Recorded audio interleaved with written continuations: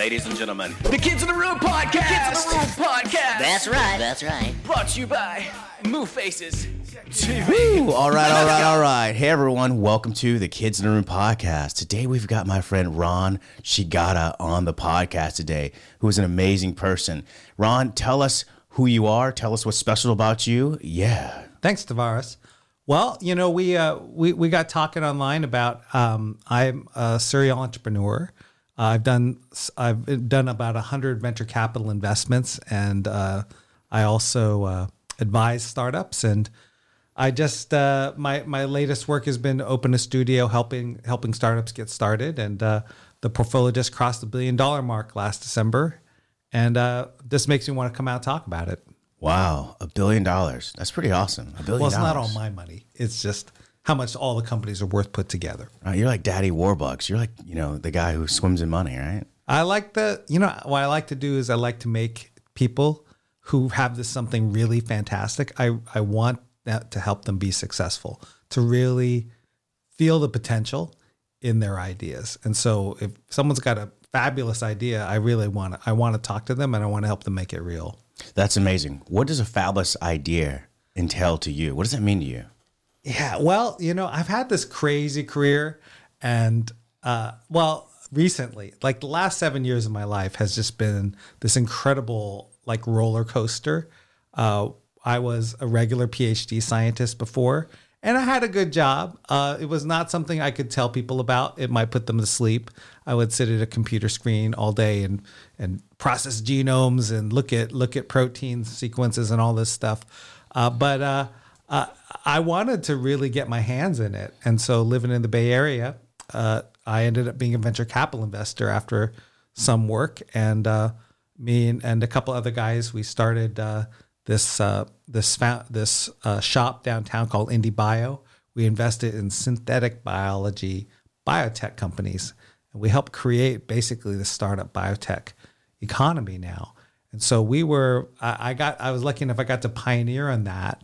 For 4 years, made 80 investments, and that portfolio is worth about $5 billion now, all told. So I'm kind of seeing it again now with my own shop, and the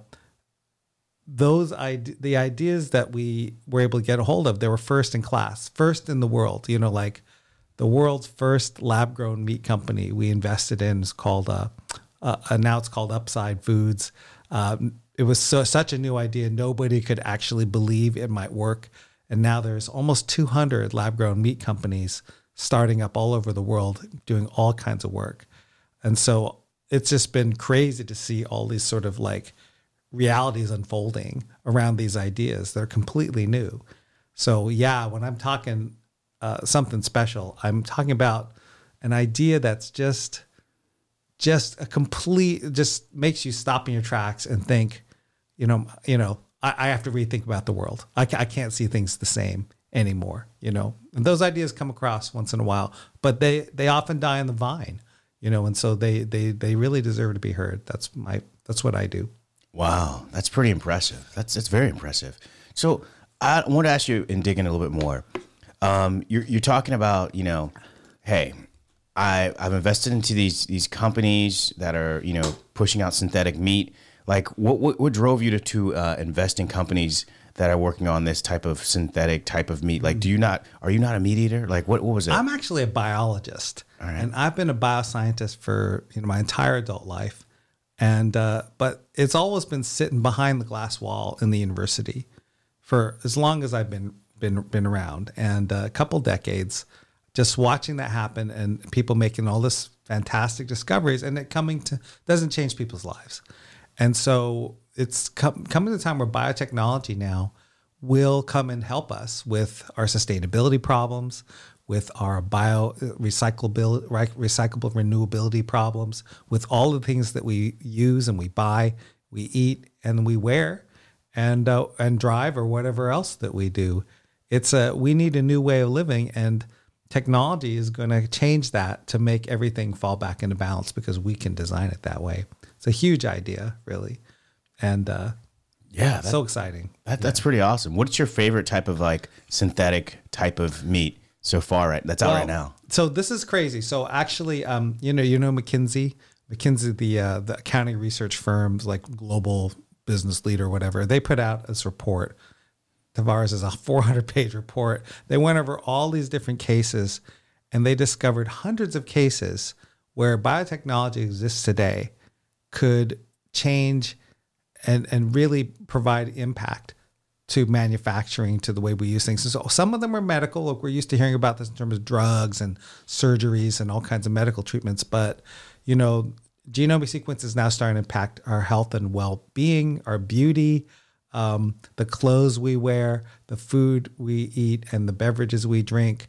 They're all sort of being re-examined to how can we sort of make something healthier, but also cheaper, more accessible to more people, So what's going to happen over the next 50, 60 years is these wave after wave of new generations of this tech helping to sort of create sustainability and quality for everything that we use. Right now it's with food, but there's other waves coming right now.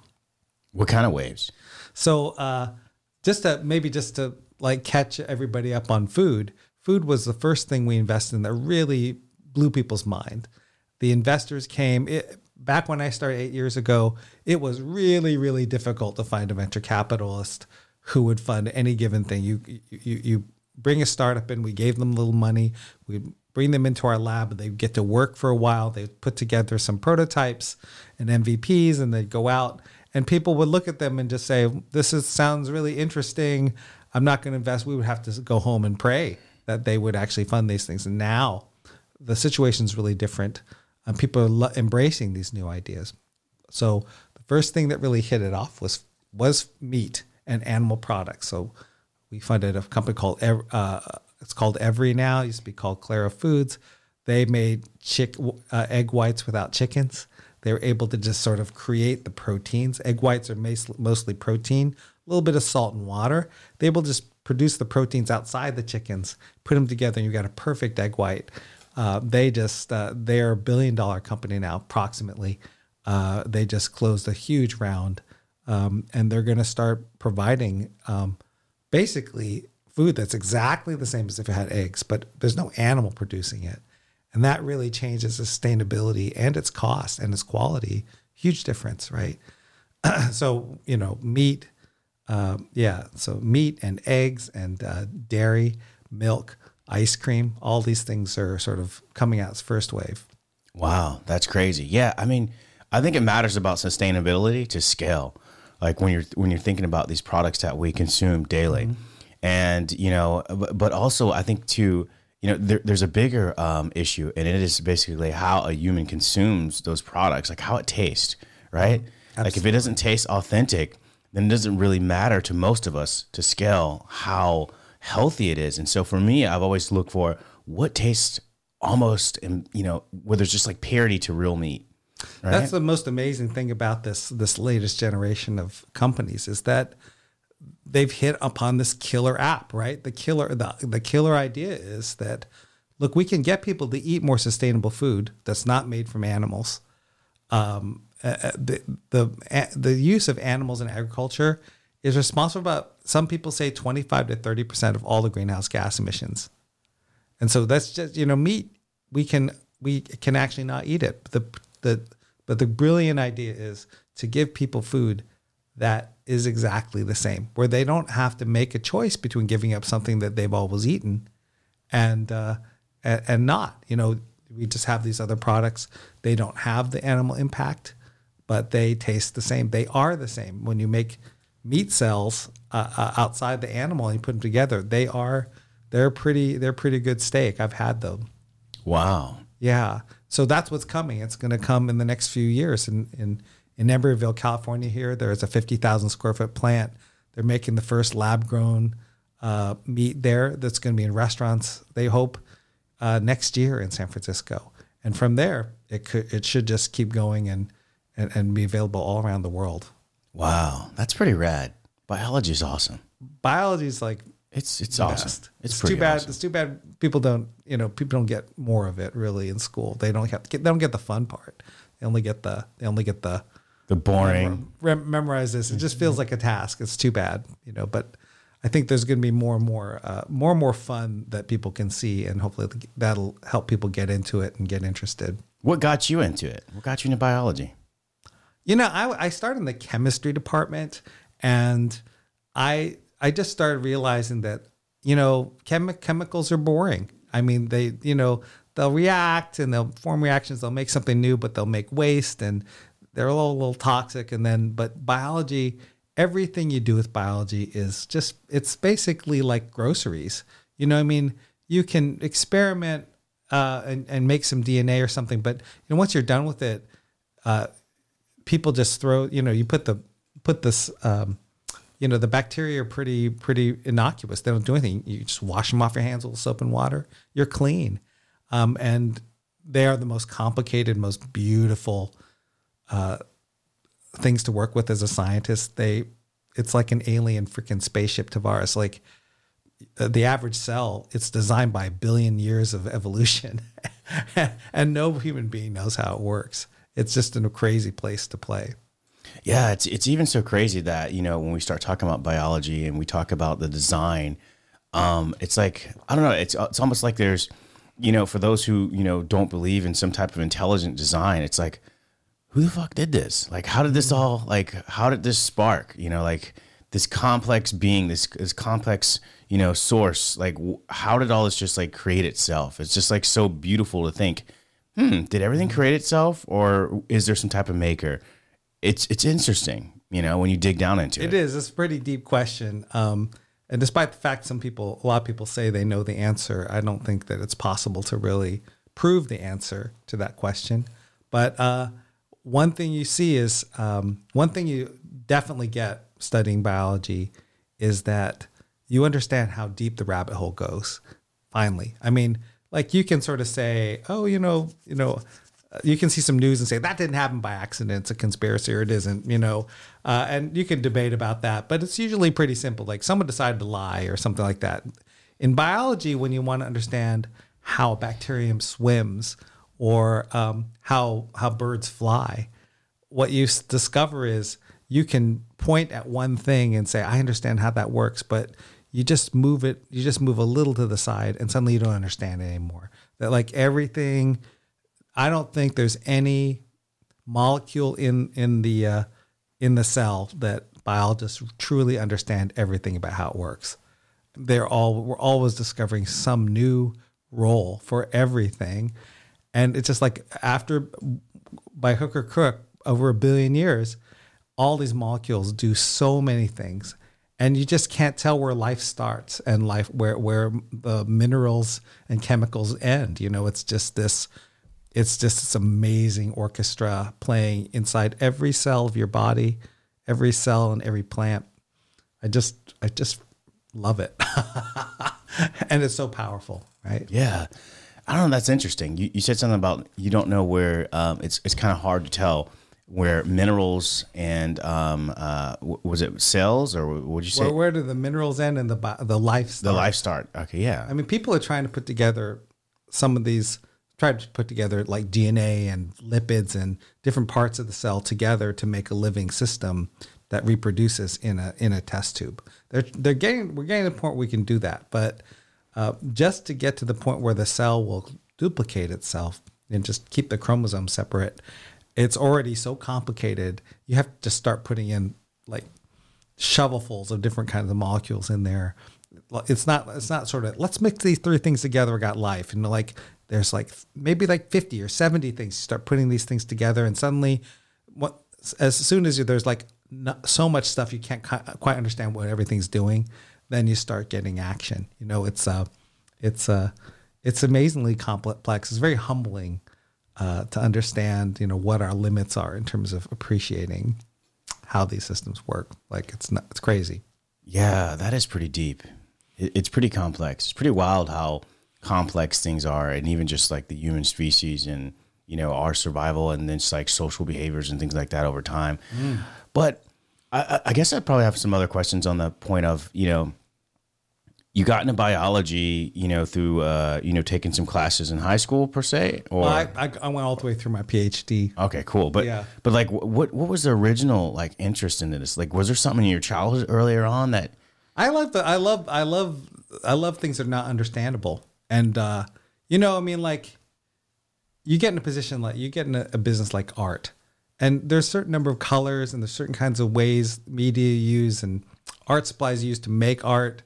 There's terms like, just like politics, you know, a lot of careers are just made out of terms that people made. And so they're kind of social things, which is great. But if you understand people, you can sort of understand the world. But like, I just love the open-endedness of biology because, like I say, biology is something nobody understands. We just don't understand how the cells work. We understand a lot, but it's just an ongoing process. And I just love that open-ended thing. It's like exploring another planet. That's where I'd like to be. I want to be on Mars. I don't really want to stay home, you know? And so that's really what brought me into it. And that's what got me to basically keep changing careers. I've changed careers multiple times the last 10 years. And I like it much better than just like going to a PhD program and getting my job as a scientist and sort of doing the same old thing. I could have ended up staying in my last science job. Probably I'd still be in it today if I wanted to be, but I love just doing something new all the time. That's what I like. Yeah, that's pretty deep. I get it, doing something new all the time. But I guess I also wanted to say is like, as well as like, you're at the place and you start understanding like these deep things about biology. Did you start, you know, getting any interest into like cancer? Like what is cancer? Like what is cancer and, you know, what is not cancer when you really like Well, cancer break it is down? kind of a mysterious process. Not every living animal gets cancer, which is an interesting fact, but most animals do. Certainly human beings do. And I guess it's, to me, on a very simple level, it's just that cancer is a place where some of your cells decide they're going to do what they want to do. And they don't care what you say. So they basically stop following the sort of like party line in the body, and they start reproducing. And they can reproduce so much that they can take over all of your, like they can eat all of the food and nutrients and absorb all the resources. They can obstruct the process in your body and cause you to get very sick and even die. Some cancers never get that big, but the ones we care about are the ones that kill us are the ones that can basically take over your body. And they don't listen to anything. So you have to kill them. Wow. That's crazy. And every different kind of cell in your body has a slightly different way of getting cancer. So you can't just cure cancer overall. You got to understand almost every separate case appears right now. Wow. So cancer has its own use case per area. That's right. That's right. You know, if you get pancreatic cancer, it's very different from getting skin cancer, from getting stomach cancer. You know, that's a more conventional place for biology to be. We are, I guess, what's really exciting for me is that we got to sort of see biology step outside of healthcare, because healthcare is so heavily regulated. It can take, if you start a company or have a new idea about cancer or some healthcare thing, it can take 20 years before that product actually helps a single patient, or 10 or 12, you know, and you won't really make money for that 20 years. So what's really exciting to me is to work with companies that they can get an idea out there and they can be selling product within a couple of years, because they're not in healthcare. They're in food or they're in fashion or something like that. Yeah, that's interesting. I think that was like, you know, usually when you hear people are anti, you know, getting like the vaccine and stuff like that, usually their pushback is always about, you know, it hasn't been tested long enough and things like that. These are usually the typical rebuttals. But from my understanding, there's this technology has already existed for a while. It just wasn't utilized. It's been around since the 60s. So, right? You know, 50 years is not enough for you. Then maybe we haven't messed with it enough. But, you know, in one way, shape, or form, biotechnology is in every aisle of the grocery store. Human consumables like toothpaste, laundry detergent, and food, those are all actually they're taking advantage of biotechnology as we speak. All these new startups are sort of doing it at a different level in a more exhaustive way, but it's touched everything that we do. This stuff has been around so long. Yeah, that's interesting. But, it's just always funny because, a lot of people say, oh, they'll be anti, I don't want to get this shot because of this and this. I'm like, do you even understand how antibodies even work? Do you even understand what the shot does? And do you understand the technology has been out for a really long time? So it's not like it just like popped out of nowhere. They're not just like, And you know what? The thing about it is a lot of the companies are just afraid to tell the consumers about change. But that change is old and it's been there for quite a while. And I think that's a huge failure of the scientists and the technology people to communicate. We have done tremendous amounts of good with this kind of technology.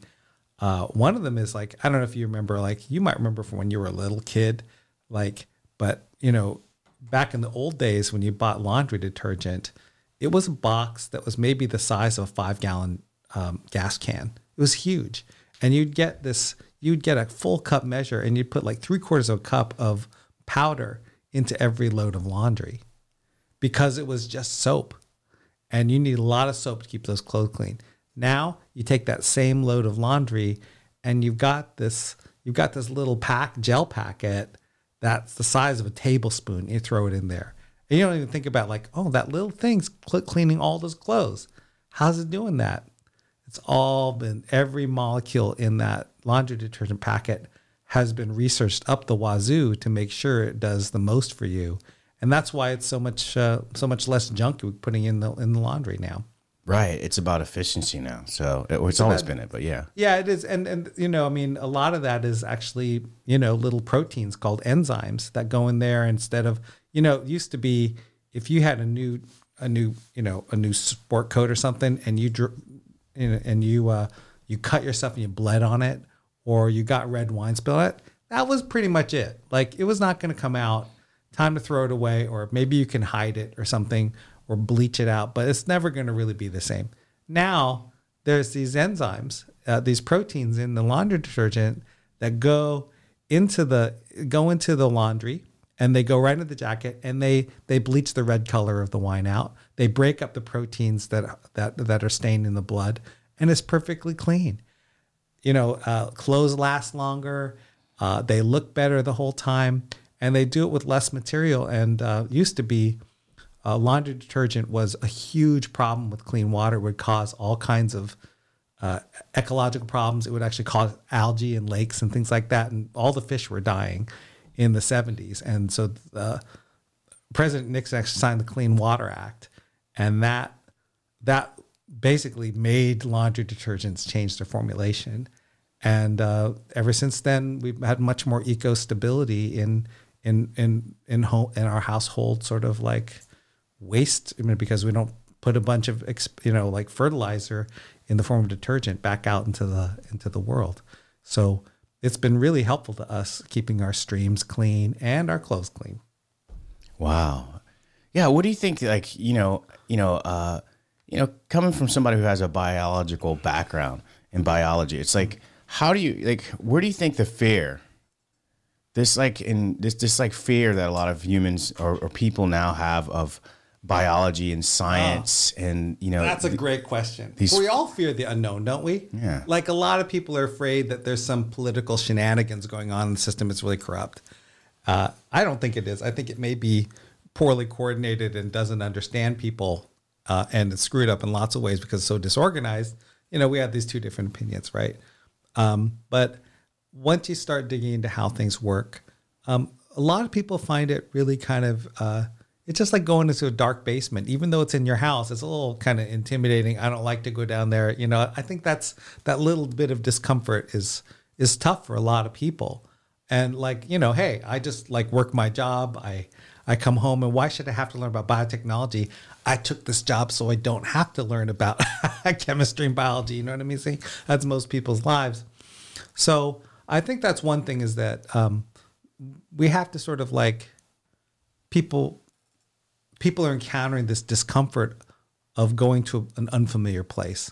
And technology, like even with the internet, we love the phones and the browsers, but everybody's uncomfortable with our privacy and so forth. Technology can change things for the good, but it also sort of like puts new rules out there, and that's like uncomfortable for everybody. Totally get that, But the other thing that has changed is that a lot of biotechnology work was done. People didn't want to tell the consumers about it. The public never heard about it, and it was not really designed to help the consumer directly. And so when someone's changing something and it doesn't help you, and the natural assumption to go for is like this is not a good thing, right? It's like typical example is Roundup Ready soy, right? GMO soy. Everybody's afraid to eat GMO soy. It's been tested safe time after time and time. It doesn't really cause any human health problems, but the main reason GMO soy exists is so that it's got this enzyme in it that you put Roundup on it, it's a herbicide. They can weed the whole field. All the weeds disappear instantly, and the soy plants are untouched. Doesn't affect them at all. That's a huge advantage to the farmer. It makes it cheaper to grow the soybeans and get them. And so the cost of raising soy dropped a lot. That doesn't help. But at home, the consumer doesn't buy soybeans. You know what I mean? Like they don't see that. It's just like there's something different in here and it's good. Like that's not the message people want to hear. So this latest, I think this next generation is going to see technology that is there to really change your life and to make it better. And then I think people will enjoy technology just the way you might enjoy buying a Tesla. Hey, it's an electric vehicle. It's different, but it's lux. It's lux. Everybody's going to look at me and say, hey, you got this brand new car. It's really great. It does all these new things. That's the kind of thing. That's the kind of product people need to get a better relationship with technology. Right. You think it should be more sexy per se, right? Yeah, it's got to make me look good. Right. Right. If I buy a product and it's sort of like, hey, this really helped the global supply chain in delivering this soy to me, like that's not a conversation anybody wants to have. You're not going to go bragging to your friends at the office like, hey, I just ate this GMO soy because it's cheaper to produce. Like, but if it tastes different, if it makes like this great experience, right? If people go and eat things all the time and talk about it all the time, technology should make things that are like Instagram worthy and sort of like bragging points. Then I think we'll see that technology can really be used in a useful way. And I like working with those companies.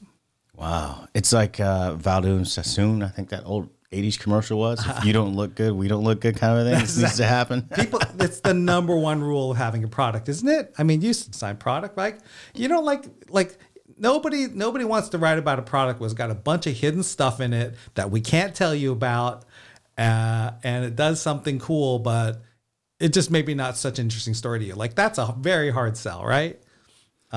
It just. And the example I actually stood up in front of a bunch of anti-GMO activists at a panel discussion. I told this story, and I actually won a couple of them over. It's just like it just depends on the context, right? Like, if you go to the doctor and you discover that you have diabetes, and the doctor says you're going to die, but here's some insulin, you will take GMO heavily engineered protein that's been redesigned by a bunch of biotechnology scientists, and you will shoot it straight up into your arm, because it works. It will save your life, right? And people really don't argue with that because it's very clear what it's doing for you. But it is the GMO insulin that we're using, the main line of defense in the insulin world against diabetes is heavily, it's the most advanced biotech almost that we make. And it's used by millions of people a day, right? And nobody ever suffers from it, really. They would die without it, right? That's not an argument that people have. But people sort of say like, oh, there's some GMO protein in my food. I feel it's adulterated. I feel it will hurt me. That's such a different context. Yeah, that's deep. So basically, what you're saying is GMOs aren't that bad for you as they claim to be, in some sense, or is that what we're saying? I'm going to Iterate approach that? an unpleasant topic. So what? But I hate to break it to you, but pretty much every time you have expensive European cheese, you're eating what would normally be called a GMO product, because cheese is, well, I could wax poetic about cheese for quite a while, but cheese is this. I mean, it's this wonderful thing. If you're a big fan like me, there's so many different varieties of cheese. How you make cheese is there's two ways to make cheese. You can throw lemon juice or some acid in with milk, and you'll get the cheese curds down there. Feta cheese and some of these dry white cheeses are made that way. But the best cheeses are made by using an enzyme, and the enzyme actually is available from the gut of a farm animal. Actually, we all have this bacteria in our guts, goats and pigs and sheep and cattle and humans. Anybody that drinks milk has a bacterium in our gut that produces this little enzyme, and the enzyme makes just one little cut in the milk protein. And when it does that, it makes curdles. That's where the cheese comes from. Right. So a curdle is, I don't know if you ever seen, most people never seen cheese made. It's just a great experience, but you put this enzyme in there and slowly gets dissolved, and you see these big round lumps appear in the milk because the protein there actually is designed to turn into a solid when it's in your gut. So when your baby, an infant, drinks or eats the milk and the enzymes in its gut get in touch with it, the protein sinks right to the surface of the gut and stays there. So it's super nutritious, right? Like you say, it's like almost this design of milk, how it works. And so this enzyme is called chymosin, and people used to, only get it in the place they could get it, which was from the intestines of an animal. And so if you want to make cheese, what they used to do is take a length of some animal's intestines, get a razor blade, open the whole thing up, scrape the lining of the intestines, and throw it into the milk. That's how you get chymosin. Just think about that. Yum. So I was actually talking about this in the 70s. Even the Europeans, they just normally this would be called GMO in Europe because they have the strongest restrictions against GMO in the world is Europe. But they sort of made one exception to the GMO. There's a GMO ban in Europe, but there's one exception, and that is it's called vegan rennet, which is basically they took the enzyme for chymosin and they put it in a bacterium and they produce. So this is GMO. They put that gene in the bacterium, and the bacterium then produced the chymosin, and they just separate it. Then they just have just the pure enzyme, and they throw that in the cheese. It behaves the same way, except you don't have to scrape the proto sewage out of a lining of an intestine, and then treat it and then use it as rennet. And most people prefer that, right? No, but I really heard anybody say that's horrible. There's been technology in cheese for 50 years. I'm going to stop eating European cheese. I haven't seen a single person do that. But we've been eating it for half a century now. Wow, that is deep. I mean, it's so good. Yeah, it is. Right. Cheese is good. Cheese is great. And there's no sewage in it, which really helps me. I like that. I like that. They don't have a no GMO badge, but they don't have a no sewage badge. They should probably put that up there. Wow. So that's called an attractive product. That's called an advantage. It's you don't have to eat any goat poop along with your cheese. So. Yeah, Rod. I mean, I think I have another question. What is herd immunity to you? Because you see people. Oh my gosh! You see people saying all this stuff. Here. People are like herd immunity and things like that. It's like what does that mean? So yeah, I'm herd immunity is this. Herd immunity is when there's so many people, there's so many individuals in a population that are immune to something that a few unimmunized individuals are pretty much protected. It's just sort of it's like having bodyguards, in your entourage. If you're surrounded by enough bodyguards, the paparazzi just can't get through. You know what I mean? you can still get unlucky, but there are so many immunized people that the chances are that they'll never, the virus just simply won't get through. That is what we've been trying to achieve with immunization for the past 2 years, just trying to get enough people immunized so that on the average, someone walks into the country with COVID, they just simply won't infect anybody because they won't meet anybody who's vulnerable, right? But herd immunity starts somewhere around the 80%. Like almost everybody's got to be immune to achieve herd immunity. And then the last remaining people don't have to be immunized. But it's really kind of like not very civic spirited. So like, I'm just going to wait and be one of those last 20% because in this country, well over 30 to 40% people were waiting to be in that top 20%. Meanwhile, we didn't have herd immunity and 1 million people died. So I would call that a downside. You cannot, the herd immunity, the people who remain unimmunized, they kind of pick themselves. Volunteering for that, it's like just a way of slowing down the community immunity that we need to make the virus go away. I mean, if we'd all got immunized that first year, we would have taken the mask off a year ago. That's how I feel about it. Yeah, I mean, I think now we've gotten kind of stylish with the mask, so some people are loving it, and sometimes I like walking out and not having to show my face all the time. Asia, I love it. I mean, when I go to Asia, everybody's wearing masks all the time. I'm on masks forever now. Whenever I go in public, I'll wear a mask most of the time now. It's better because there's always another virus coming along. Just get less flu would be great. Yeah, I feel like we're this Bill Gates type of like of a conversation where it's like, hey, we don't know when the next one's going to come out, and it's like Tavares. I have seen so many things. There's so much biology out there. I mean, there are lots of reasons that we expect to see these pandemics coming over and over and over again. They're like waves of the sea, and the waves are getting stronger and they're getting closer together. Why? Well, I think the number one reason, I'm not really an epidemiologist, but just off the top of my head, I would say the number one reason is air travel. If somebody gets sick in Shanghai, that same day, someone in Europe could have that virus. The same day. And there's so many flights and so many people traveling. It is impossible to geographically isolate a disease. By the time you have enough people exhibiting a disease like COVID, and the health authorities see it, it's probably too late because global travel is so frequent. So many people engage in it.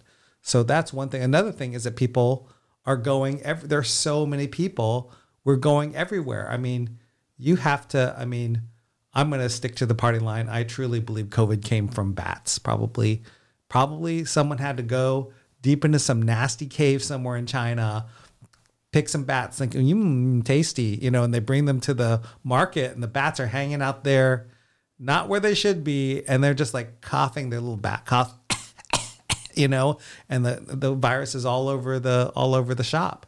Once the virus gets out of the bat's little lungs, could go to anything and then comes to us. People are literally scouring every stupid cave on earth, looking to dig up every virus that could cause a pandemic, and we're finding them more often. Those are the two biggest things. Like, we are just everywhere now. There's just used to be like, oh, a disease in Africa, that'll take years to get here. It's all well contained. Like, that's, daily flights. Yeah, from Nigeria to Europe. I mean, not going to happen. Yeah, I mean, we're traveling more. Globalization has kicked in, so it's like, yeah, how do you stay in one area? It's people don't want to give up air travel, but no, we don't. There's a cost to be paid. That's what it is. See, but this is where biology is going to help out in the future. Well, if we can use it, we can do it. We want to make biology more friendly, right? I just think it's more. I think more positively that eventually we'll figure out how to get rid of most of these types of viruses and stuff like that. So I'd like to see a future where that exists. I hope so.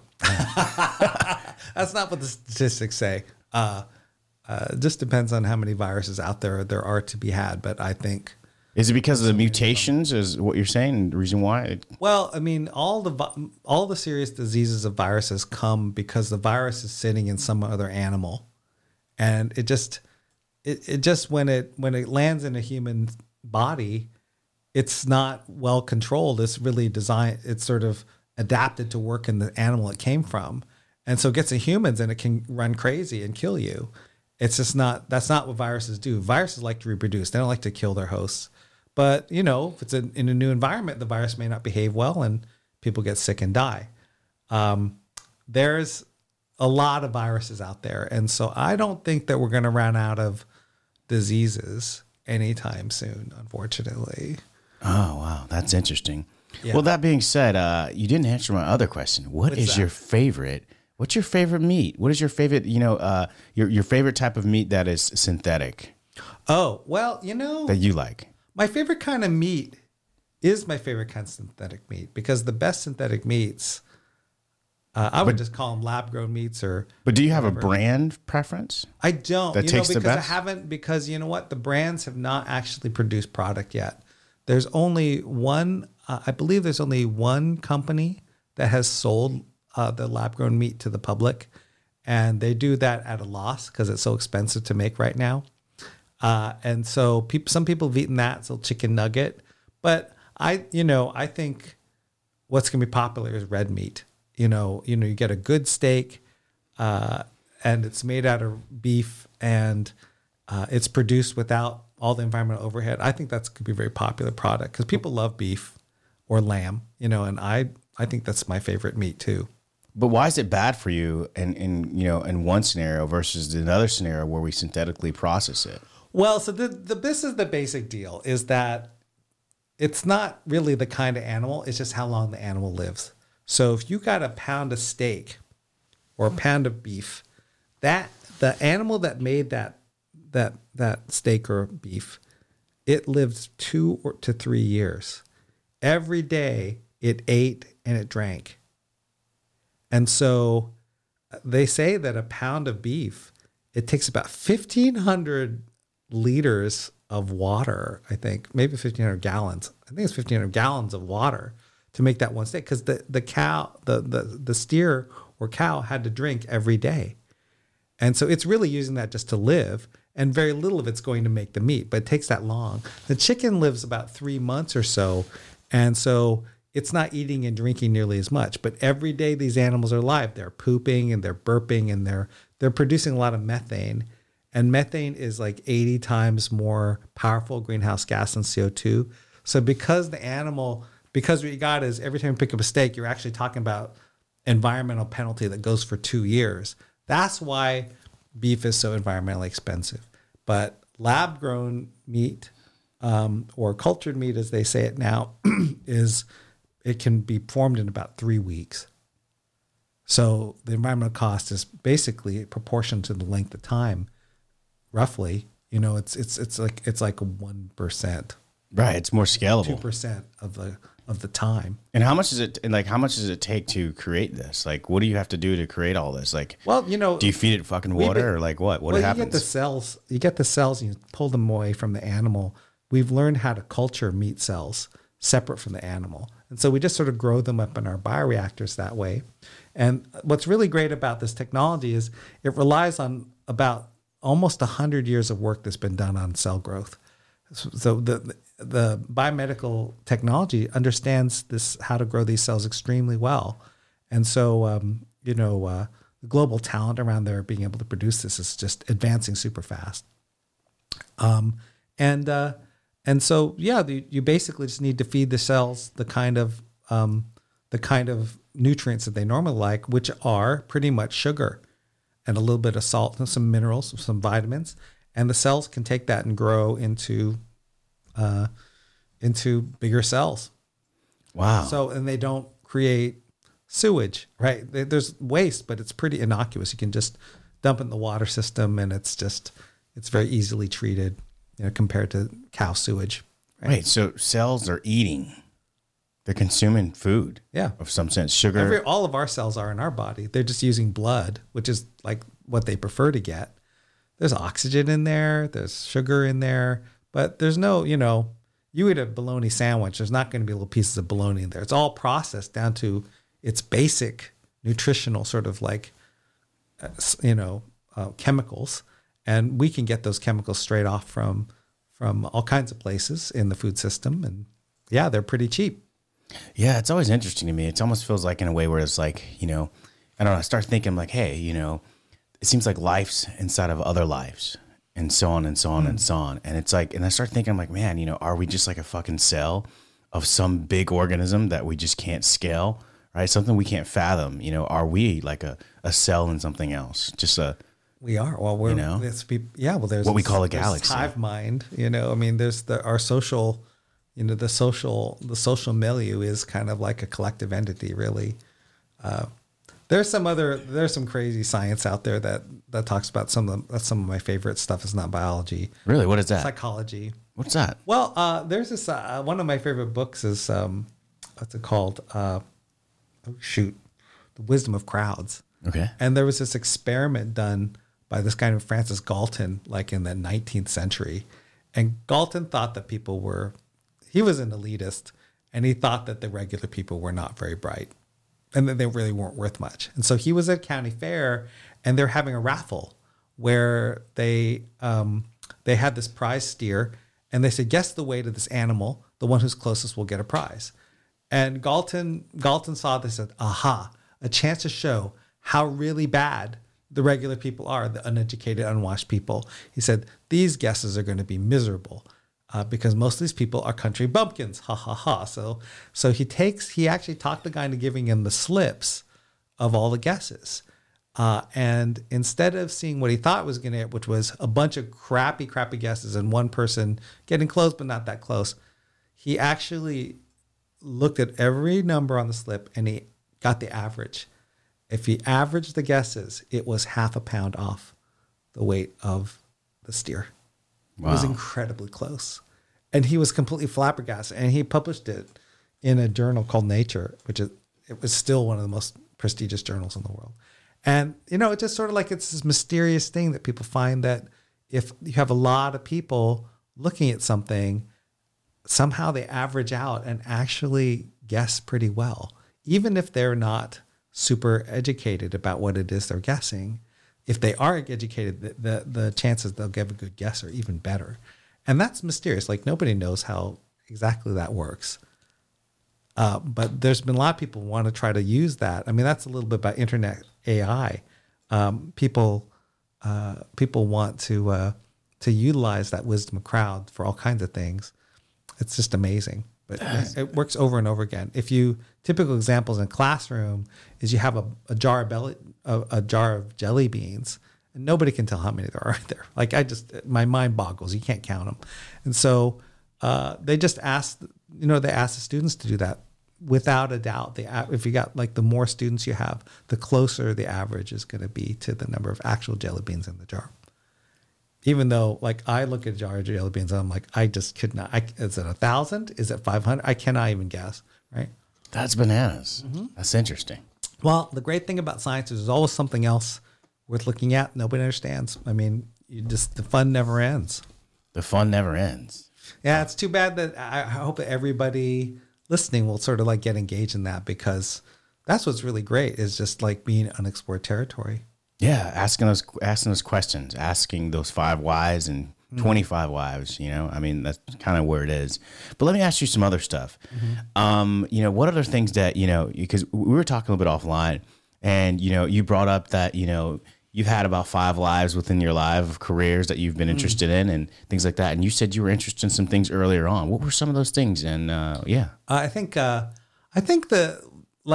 me, now that I left my regular scientist role, I just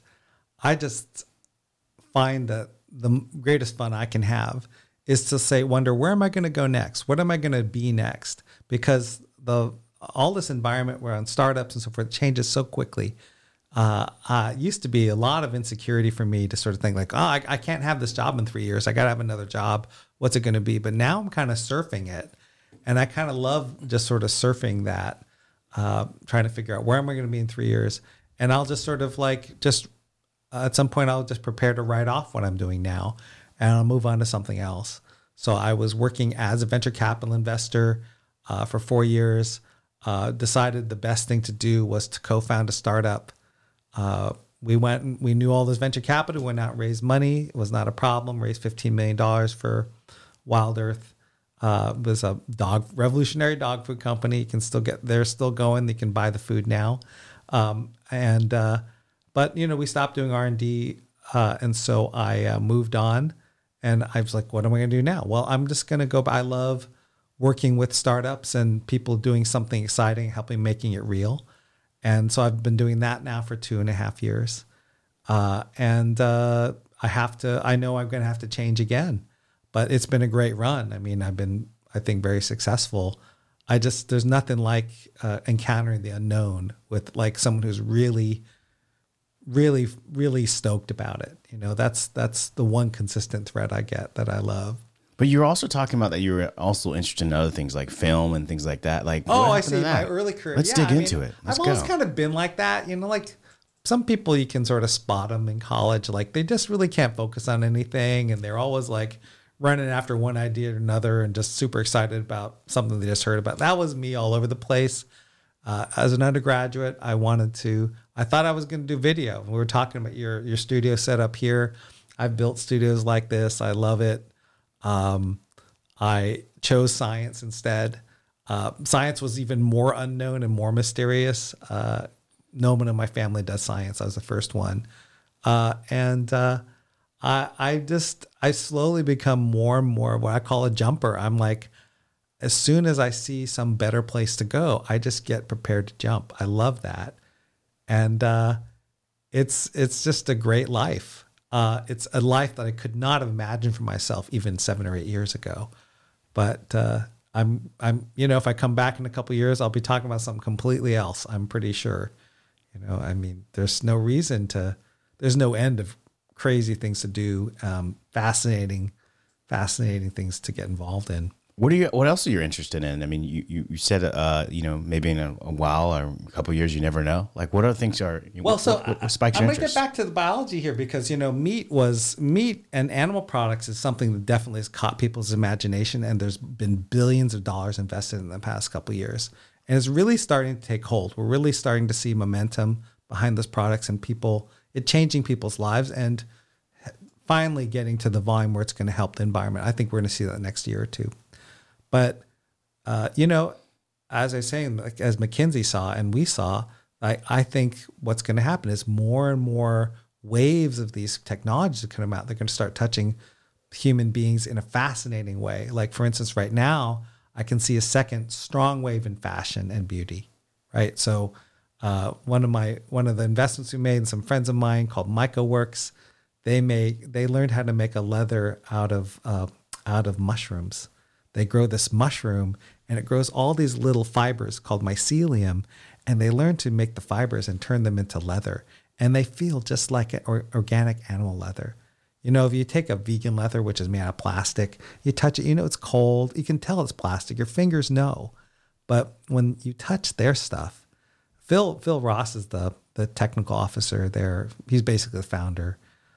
He loves funguses. He's been a fine artist working with living things all of his life. And he is just absolutely uncompromising. When he makes a piece of leather, it's just so natural feeling. It's just a really convincing product. He and his team are building a factory. They're going to start chugging this stuff out. And, it's just one more animal source that we don't have to deal with. But being able to make leather like that means that we'll be able to do all kinds of crazy things that we couldn't otherwise do, because leather is kind of expensive and it's kind of difficult to deal with. And when you skin an animal, sometimes the cut doesn't come out the way you want. These guys can just produce this. It's just like, it's an amazing future with them. And fashion is very interesting because most clothing is not recyclable. It has to go to landfill. And so we want to create the sustainable, biodegradable materials made out of biology, less chemicals. Everybody wants that for the fashion. So there's a great hunger for it right now. Seeing lots of innovations. Wow. That's interesting. So like, what do you think? Like, I mean, like right now there's like this financial crisis, if you will, right? Mm-hmm. of inflation. Like, what do you think like when you're looking at startups and you're looking at investments and things like that, what would you say to a lot of the startups and founders now when they're trying to raise capital? Yeah. Okay. That is a topic I like to call how to kill it. So this is what I do. I like to engage in founders and help them get over these problems, right? The number one piece of advice is that you got to remember that you really want to let yourself be exceptional. I think a lot of people say, I want to be an entrepreneur. And they're like afraid. We're all afraid when we try something new. There's nothing wrong with that. But that comes out and they sort of say like, I'm going to be like Uber, but we're going to just only do golf carts. Like a lot of people come out with an idea you've heard before and they just make it a little smaller to make it sound more possible. That's not what the investors want to hear. What we want to hear is, what do you have that's completely different?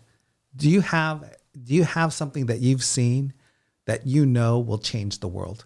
Much rather talk to somebody who's ready to change the world and doesn't know how to do it than someone who is not going to change any damn thing. and is free to admit that. It's much more likely that latter person will be able to build that business. But is it a business that we really need? I think the thing about startups is that people forget that we're here to do something special. And so if you let yourself be exceptional, be different, let yourself be exposed like that, that's just something people love. And it's just one of those rare places where just being yourself is like the best you can be. People don't take advantage of that. It's a problem. It's too bad, I think, people are hiding their light under a bushel a lot, and just you don't want to do that. That's one of the big things. Wow. So you're basically saying that, if you're a founder, you should be out there, taking big risks. You should be, building things that you feel fit within your scope of leveling, well, not really leveling the playing field, but, pushing things further. Not really doing things that are minute or just have like one small feature set into it's like LinkedIn plus, a dating site, it's like you're saying something that's pushing the curve. That's right. I mean, people make jokes about pitches like that. It's like Uber, but for pets, like people really want to, there are a lot of pitches like that. Those are the insane pitches nobody really wants to hear. I have to tell you, but a new idea that's really original, that's rare. And it sticks out like a sore thumb, and it brings attention and talent and resources to you to get it done. If you really let yourself be as special as possible, then you have a shot at doing something really amazing. But don't be less amazing than you could be. But, I wanted to, touch on this. At what point, what makes something that's revolutionary? When you look at some of these startups, for example, now were originally startups, but now are these public companies like Netflix, for example. How far were they pushing the curve when you were just saying, this is Blockbuster, but for online? Well, I think there's another thing, and I think you and I talked about this a little too, as someone who develops product, we've both seen this. There's another thing too, is that you also have to try something to get it go. To see if it has anything in it. You can't just stand back at a long distance and say, Uber for pets, that sounds good, or it sounds bad. You kind of have to try it. What I've seen time after time after time is people say, I really want to be here. I really want to do this. I have this basic idea. I will sit with someone for 6 months trying to find what's special about an idea like that. Because you have to sometimes find markets that you didn't know existed that are desperate to talk to you, right? And so if you have a real advantage, you can turn that into one of these into big ambitions. But I like to just sort of sit with people through that. And that's kind of one of my specialties, is seeing something more deeply in what someone is proposing than they see. Because I know a lot of different markets, and I've seen these transformations. And that exploration is a form of discovery. That's just thrilling, right? It's like discovering a new planet. It's like science. It's like, oh my gosh, this is really good business. That's an amazing thing to see. Wow. That's pretty interesting. Yeah. I kind of like, when I think about startups, it's a wild journey, because you think about a lot of people, they will be raising, capital from they'll attempt to raise capital from numerous of investors, but may not land anything until they get to like 100. Right. And then it's like, oh, this one investor said, okay. And then eventually they scaled and they might have made it. But then there's a lot that don't ever make it. And there's a lot that raise money that don't make it. I mean, you have like Elizabeth Holmes and things like that with Theranos and, you know. Well, you know, I mean, I realize Elizabeth Holmes had a lot of problems. Now. And mistakes were made. Maybe she should have tried a different way. But, you know, I mean, I'll give her credit for one thing. She had a basic idea that would have changed everything. And it was a great idea. She just could not make it happen. So you go back to that 19-year-old Elizabeth Holmes started raising funds. I do want to be around Elizabeth Holmes at that age. When she started to lie and she couldn't sort of make it happen and she sort of took the easy route and sort of try to copy your way into a machine, then I wouldn't want to be around that. You know what I mean? Like you have to make the right choices. But if you have this fantastic idea and you make the right choices, it really is amazing. And that's an experience worth having. And I don't want to knock her for trying. Yeah. She probably went too far in terms of her pursuit. She went the wrong path. But I work with people all the time and I try to get them to choose the right path. And it's usually the hard path.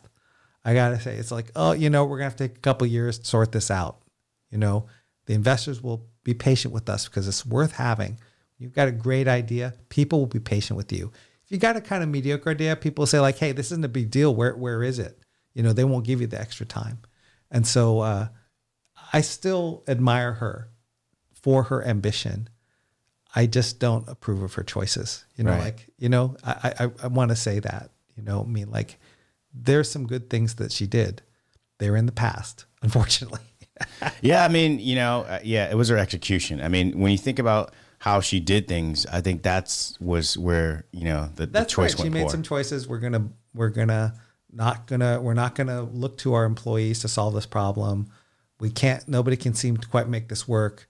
I'm too busy to actually make this happen. The leaders were not technical enough to get into the weeds on that. There were a lot of things I would have done obviously quite differently if I were in her position. I think I know several companies that are actually trying to make it work. I believe somewhere out there will be someone who can launch diagnostics with a couple drops of blood, or something like that. In fact, I'm working with a company that's not using that kind of technology to do some remarkable things with blood. It's too bad if she's causing a slowdown on that, if Theranos causes a slowdown on that, but it's going to happen. Someday, somebody, maybe someone just listening to the podcast, will produce a product that will do everything Theranos said, and it will just be a ghostly memory, right? It's definitely possible to produce that product. Theranos and Elizabeth Holmes were just not the people who are going to do it. But the idea is not dead. And that's what's really exciting. You know, it's like, hey, a lot of people have gone down that path and they haven't come back. But that doesn't mean we're not. I just love that sense of adventure because it's worth having. It's just that you just have to you just have to do it the right way. Yeah, that's interesting. And when you look at, like, I don't know, that there's so many different ways to, you know, disrupt things. And, you know, one thing that I think that, you know, we've been searching for, or humankind has been searching for, is that fountain of youth. When we start talking about genetics and biology. Oh, yeah. And, you know, we have things like NAD that exists now. And, you know, some people who are able to understand it or take advantage of it are taking it to extend life or to slow down the process. Right. Like, what do you think? Like, where do you see us with that, you know, that process? And what's your opinion? The baby boomers are rich and they're not going to want to die. And that's turned into a major sector of investment. There's a lot of people who are interested in life extension and looking at long-term health. I think it's a great place to put your money. There are some amazing things that are happening. We have a lot to learn.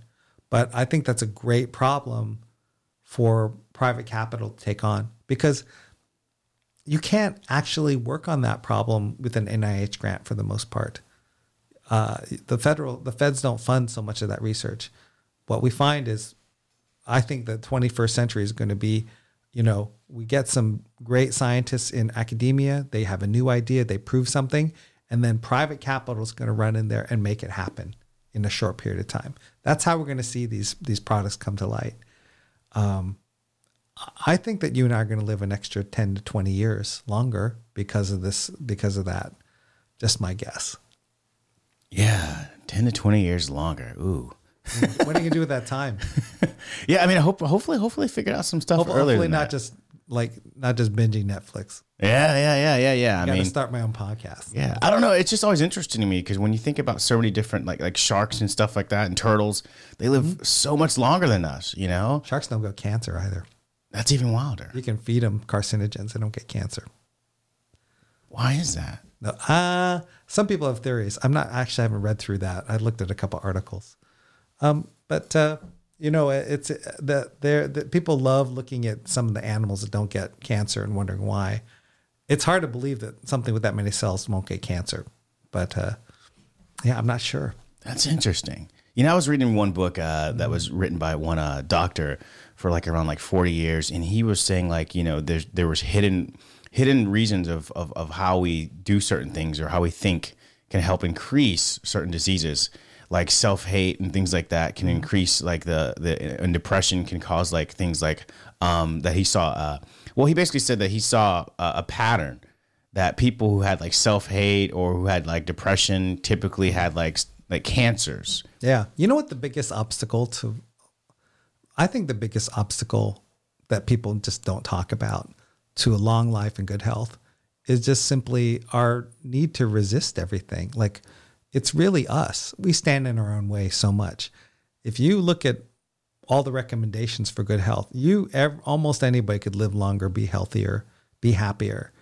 But we just can't do it for the most part. We get more obese every year, and our blood pressure goes up. And I've been on this health kick for the last couple of years, and just reading the literature and just doing what they tell me and trying some new things on my own. It just goes along with the rest of my lifestyle. I'm just so much healthier than I've ever been. Even when I was in my 20s, I was not this healthy that I am. Just keep digging and trying things, and you do what works for you. You'll be surprised, I think. But why do you think that we don't take care of ourselves? Why don't we care about ourselves? It seems like, when you look back in history, a lot of people prior seemed to be a little bit more healthy. Was it because they were hunters and gatherers, or what was the difference between us? It seems like we don't take care of ourselves. Probably it was that. Probably there's a big social factor in that everybody in a medieval village has to work, and I'm sure that helped a lot. It also probably helped that they were starving a little bit, because eating less food is the one thing that's very common to all longevity research. The less the cells have to take in, the healthier they are. And so starving yourself a little bit is really a great way to live healthier and longer.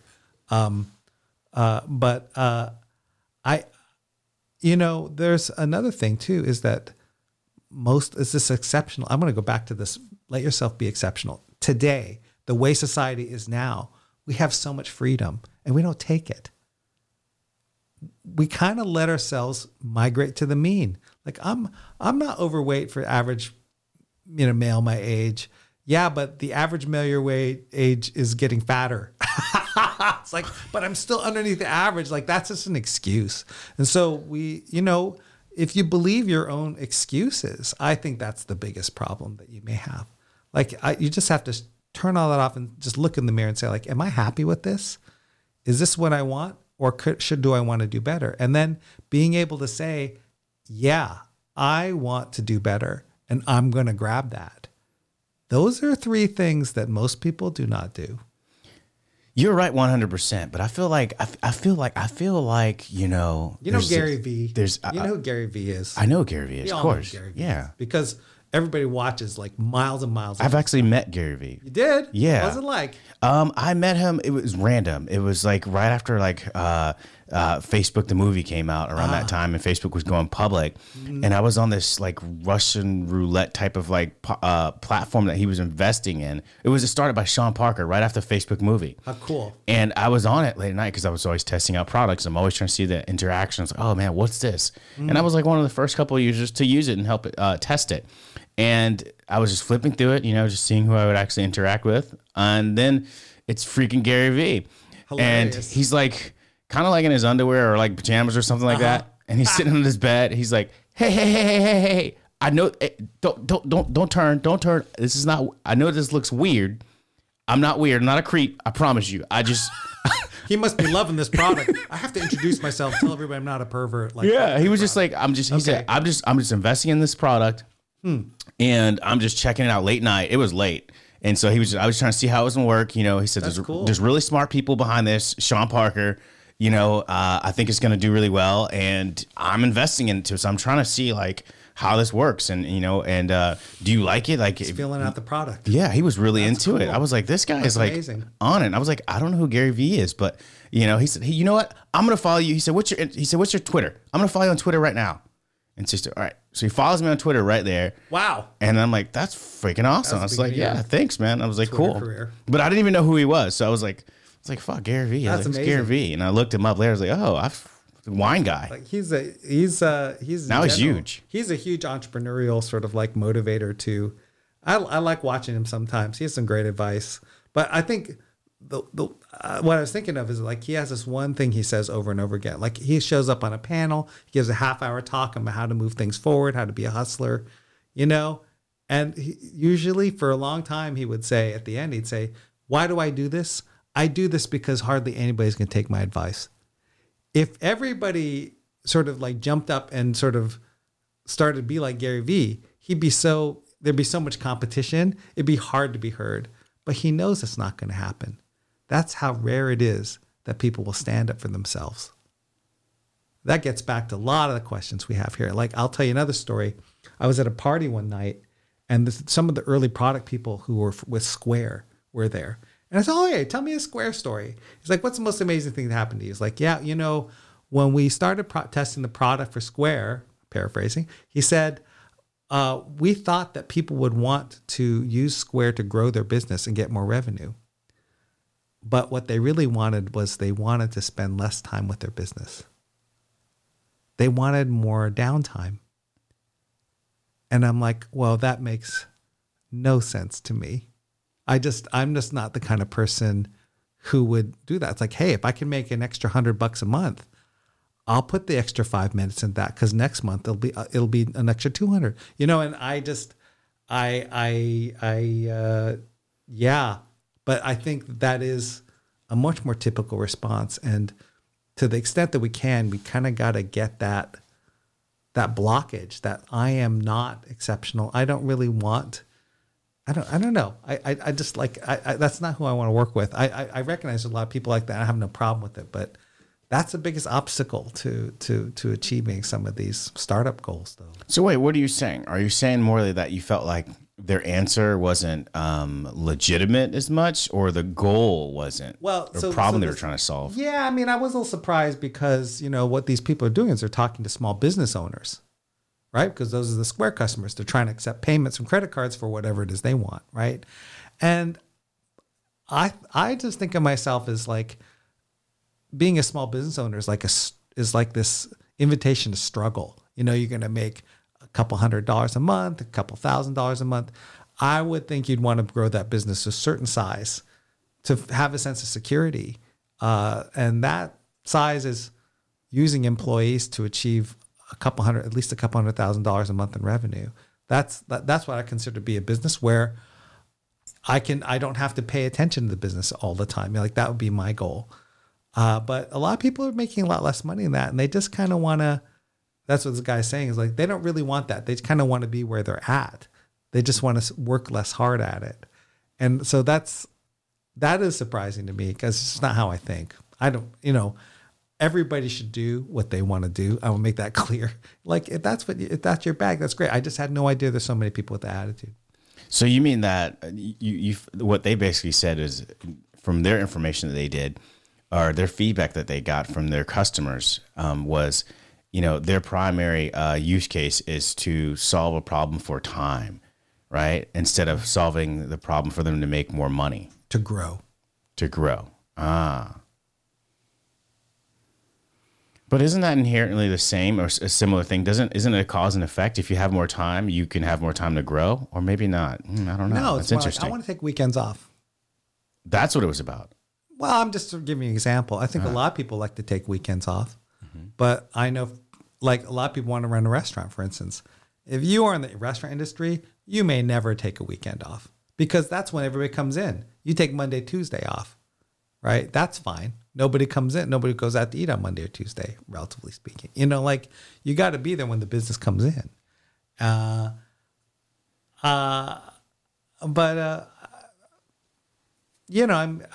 think it's fine if people want to do that. But I think what we're seeing now, times like this come along, is inflation and there's all kinds of instability. I think it's good to have a good enough size that you don't have to, that you can sort of weather the storm, and I think, I don't know. I like building things. So I want to build something a little bigger than that. I would think, but it is a personal preference. Yeah. I think the thing is, probably maybe so many people are burnt out, maybe from their small business that they can't see past, or maybe they're just happy where they are. And yeah, of course, that's true that is too. fine. That is fine. I guess the real thing about the story is this, so like that there was a substantial majority of people. Whereas, you might say, oh, there's some people like that, some people are elsewhere. No, most people are like that. So that's I think getting back to entrepreneurship and startups, like I think if you want to get an investor to come and drop a whole bunch of money in your lap to make your business real, you've got to have some real strong ambitions for that business. And that's who I tend to work with. And I like that attitude, and it charges me up, to be honest. I just like being around that. There's a lot of energy for it. Usually I'm not growing my business too much, but so I just like helping people reach those goals. Yeah, that's a lot of interesting stuff. I don't know. That's interesting. I feel like we're in this loop of like this time, because you were mentioning, to backtrack a little bit about Gary Vee and his personality trait and the things that you mentioned about him is, I feel like, we're in a time where most people feel like, feedback is bad. So even when you go back and you start talking about weight and things like that, when we're trying to be self-aware of oneself, I feel like the United States that we live in now is all about, anti, self-help in certain ways. It's like, body shaming. If you're over fucking weight, you're overweight. Let's get some gym in there. Cause like, what's going to motivate me to lose weight? Just you telling me, don't body shame me. That's not going to fucking stop me from, gaining weight. I mean, I'm going to sit there and stay myself. I'm going to keep on laying on the fucking couch and chips. Like, I'll show you. Yeah. It's like, you know what? You just said I need to maybe exercise. I go to the doctor. Doctor says you need to lose some weight. Are you body shaming me? I can't believe it. Now I'm going to tweet that out. That's my hurt feelings. Yeah, no, I think actually, you read most business books, most entrepreneurship books, or even self-help books. Most of them talk about how you need to sort of like not take things too personally. It's now become one of the top things that I see. I've been through 4 or 5 of them last month, and they usually start with that. I guess you just got to be prepared to take good advice. That's a hard one to do just on your own. Yeah, I just think like now more than ever, it's just like feedback. More than ever. More than ever. Some people are like landing themselves in jail. Like, it's like, no one's going to tell me I can't run into the Capitol building. Like, it's not your building. So it's like, you can't tell me that. Like, there's a lot of, you can't tell me this, you tell me that. And like, I'm like, I like to work with people who are like, tell me what I'm doing wrong. And you get close to people like that. I want to tell you something, like, who are the best friends, Tavares? Who are the best friends?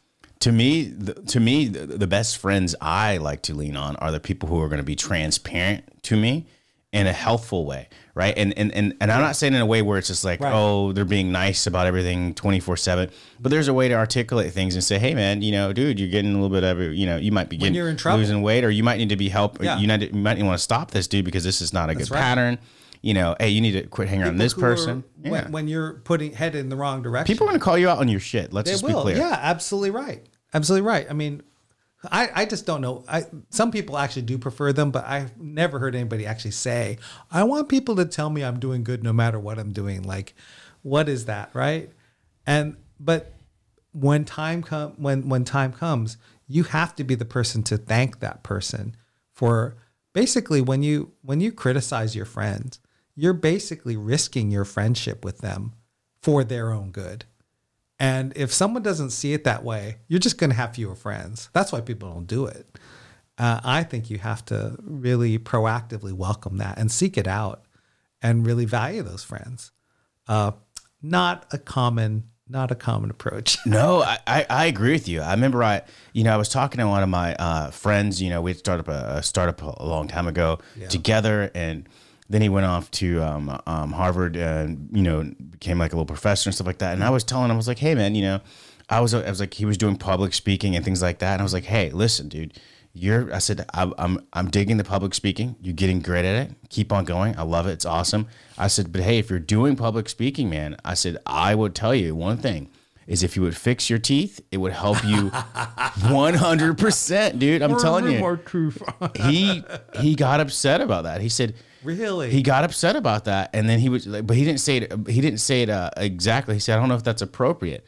I was like, are you serious? I was like, hey man, this is a business move. Like if you work with anybody in the business who's power movers, they're going to tell you exactly what the fuck is going on. They're bad for him. He's showing his yellow teeth around. Yeah. It wasn't even about yellow teeth. He had like crowded teeth and they were all very crooked. Looking a little weird. And so when you're opening your mouth, people are going to look at your mouth. Like if you're working with anybody who's a person who's going to talk about personal brand and, your look and they're going to be these type of people who are publicists, they're going to tell you about it. Most of the people I work with, they're like PhD scientists. They've been in graduate school their entire life.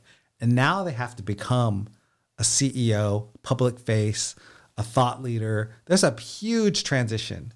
And anybody who looks at that and sort of says, I can just do this by myself. It's super easy. I don't need any help. Like, I don't know what you're talking about, but Godspeed. But, I think it's a big step.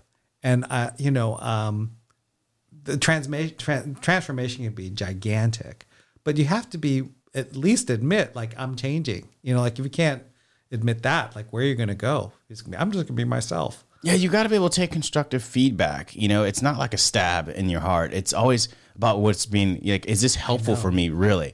Like you have to be a little bit self-aware, but instead of being defensive, like, oh, I can't believe you said that. I mean, people don't notice. I was a staff scientist, a PhD staff scientist. You get no public speaking exposure at all in that job. And suddenly I'm working as an investor and I'm being invited to give talks in front of panels. I have no idea how to represent myself. And I've had to learn everything. And I was dying for someone to call and tell me, hey, you need to do this and you need to do that.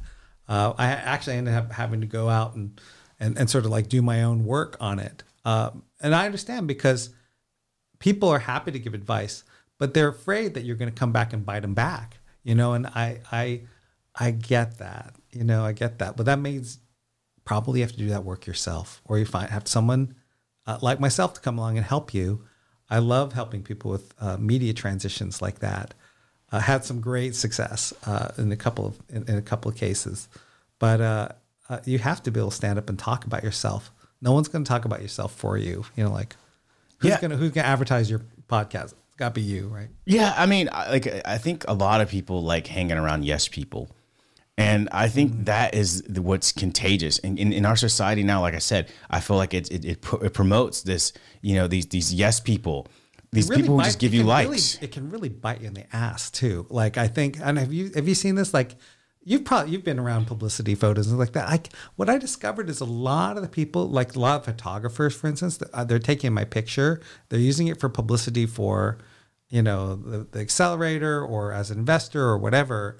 They're using the photograph for them, but a lot of them don't want to mess with me and tell me like, oh, there's something wrong. So I'll like get the photo back. I'm like, what happened to my hair? It's like there's this big spike going off in this direction. Like, you didn't tell me that my hair needed fixing. Like, they didn't want to get into it with me. So they just leave my hair off in somewhere. Now I go look at the mirror before I get in front of a camera. But you have to do it by yourself. Like, even the photographer won't do that. Crazy world, right? Because people are afraid. They don't want to piss people off. Exactly. I mean, Elon Musk, somebody had to tell him, or he realized himself that his hair was going away and he got it fixed. He did. He just didn't say, hey, let me, like that wouldn't, like, how would, like, when you think about it, how would that have impacted his leadership role? You know, him not having hair. I mean, you had Steve Jobs who didn't, but I think it fit him more. I love that part of the job, actually, is because when I first started being an investor, it was kind of like, this is one of the greatest crucibles for change, is like letting your back go up against the wall. Like, I quit my career as a scientist. I left a comfortable job with a good paycheck. And here I was becoming an investor. I was getting paid decently, but there was it wasn't clear that job was going to be around in another year. Like, we had to be successful or we were going to be out. So we worked super hard. I was sweating every day. What can I learn? What else can I change? How can I make these companies successful? They've got to be successful. Otherwise, I'm done. You know what I mean? But that's just like, is also like a great time to be alive. So that's the secret, is to like, yeah, go ahead. Like, really put something on the table. Yeah, you gotta put yourself out there, and you gotta put yourself out there open for criticism. And I'm not saying like all criticism, or I don't want to say criticism. I would say feedback. There's a difference between feedback and criticism in a way.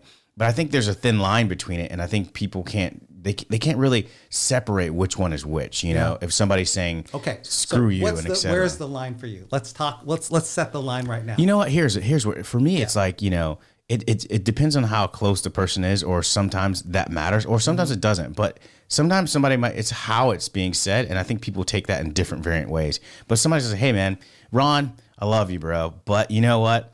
I don't like polo. I really like Tommy Hilfiger." I got this little horse on my shirt. Yeah, but some people might be against polo. They might be like Tommy Hilfiger. Polarizing. Yeah, it's polarizing. Right, polarizing. But you know what I mean? Like this is how I would start it off with a compliment and then so that's lead it giving with that. The advice. Yes, but the advice itself. If you're the listener, I have this advice. Right, listen very carefully to every word. If it's telling you that you're broken and there's something wrong about you that you cannot fix, that's an insult. It's hurtful. That's harmful. But if it's talking about you not doing something but that you can change, that is helpful. And people confuse those all the time. Like, you're stupid is just completely unhelpful, right? But it's like, you could learn to slow down and read more clearly. That's not an insult. Anybody can do that, probably, right? No, I totally agree with you. And this is something I've always thought about too as well. And internally, like when I'm trying to, have self-reflection, I'm like, hey, how can I do this differently? Or how can I do this? And it's like, it is that. And it's totally that. It's like, I would say sometimes to certain people, like, hey, look, this is something you can change. Like, you can go to the gym, you can work out. So this is not like I'm saying something to you that you can't improve. I'm just talking about self-improvement. How can you make yourself better? Right. And it's okay not to take. You don't have to listen to it. Once you start listening to advice, you're going to get so much you can't do it all. And that's okay too. That leaves you the primary task of sorting out what's the most important advice and prioritizing and just taking on those things that you can. But being grateful for all of it doesn't make you less of a person. I think it'll make you some friends. Really. Yeah, I agree with you. And by the way, I also love this synthetic type of meat or plant-based meat, which is Impossible Burger. I find it to be like it tastes the same. Yeah, it does. It's really interesting to have a little party and you make a little bit of like Angus beef burger and a little Impossible and a little Beyond. The taste difference is just amazing. Impossible is really great. I like the sausage now. Got the mild sausage. I make it with sausage spaghetti sauce and all kinds of things. It's delicious. Ragu, like sausage ragu. I'm gonna make some for for my kids this You're week. killing me here. It's great. I got to go by Trader Joe's and get some I salad. know you're making it all out, bro. But you can get Impossible Burger from Target now. You can get it almost anywhere. I just haven't found the sausages there though yet. I didn't know they even had those yet. They have it at Safeway, definitely, and I think I got some at Trader Joe's. I'm not sure about Walmart or whatever, but I need to it's all find happening. those because I tried them one time and I was like, man, these taste exactly like regular sauces. Like, what are these? Yeah, once you put some spice in there, it starts taking very real, But like I use it for pizzas and sausage sauce and little sausage patties in the morning. And yeah, I'm loving the tacos. I've replaced the hamburger meat with the Impossible Burger for the tacos, and I cannot tell the difference. Every time you do that, you're saving like 1,000 gallons of water or something like that. It's incredible. I'm also thinking about how I'm saving my health. Yeah, right. No cholesterol. That's right. And there's all these studies that show that your health does better on plant-based meat than regular meat. Even though it's not the healthiest plant material you could eat lettuce and probably be healthier. It's still substantially better than eating meat. So like, what's the problem? Right. And I usually like to eat it to complement, lettuce or something like that, like a taco salad or things like that. That's right. That's pretty right. awesome. You get your veggies in too. So yeah. I'm trying to double dose it. I'll just tell you this, man, if we cut back 50% of the beef, we would roll back climate change 10%. It would be like 8 years of climate change would be rolled back if we cut our beef consumption in half. I mean, what do you think about this? Is climate change real? What do you have to say for those who say climate change isn't real? It's fake. Freaking real. I mean, I just drove down. This happens all the time. This is the hottest summer in the Bay Area since I've lived here. In June, it's so hot for June. Usually, when I moved here in 2000, you would get fog in June. And it would be kind of cold, and you really couldn't go downtown San Francisco without a thick coat because the fog might roll in. Just 20 years later, like t-shirts and shorts downtown San Francisco, and the sun's just beating down on us now, and we're getting very high temperatures in June. It used to be that would be late July to get into the 90s, and we're getting that now. You can just see climate change in the Bay Area, but there was it's really going to impact us. Like there was a friend sent me a story that these large herds of cattle are just dying from heat exhaustion in Kansas. That's primarily beef raising counties.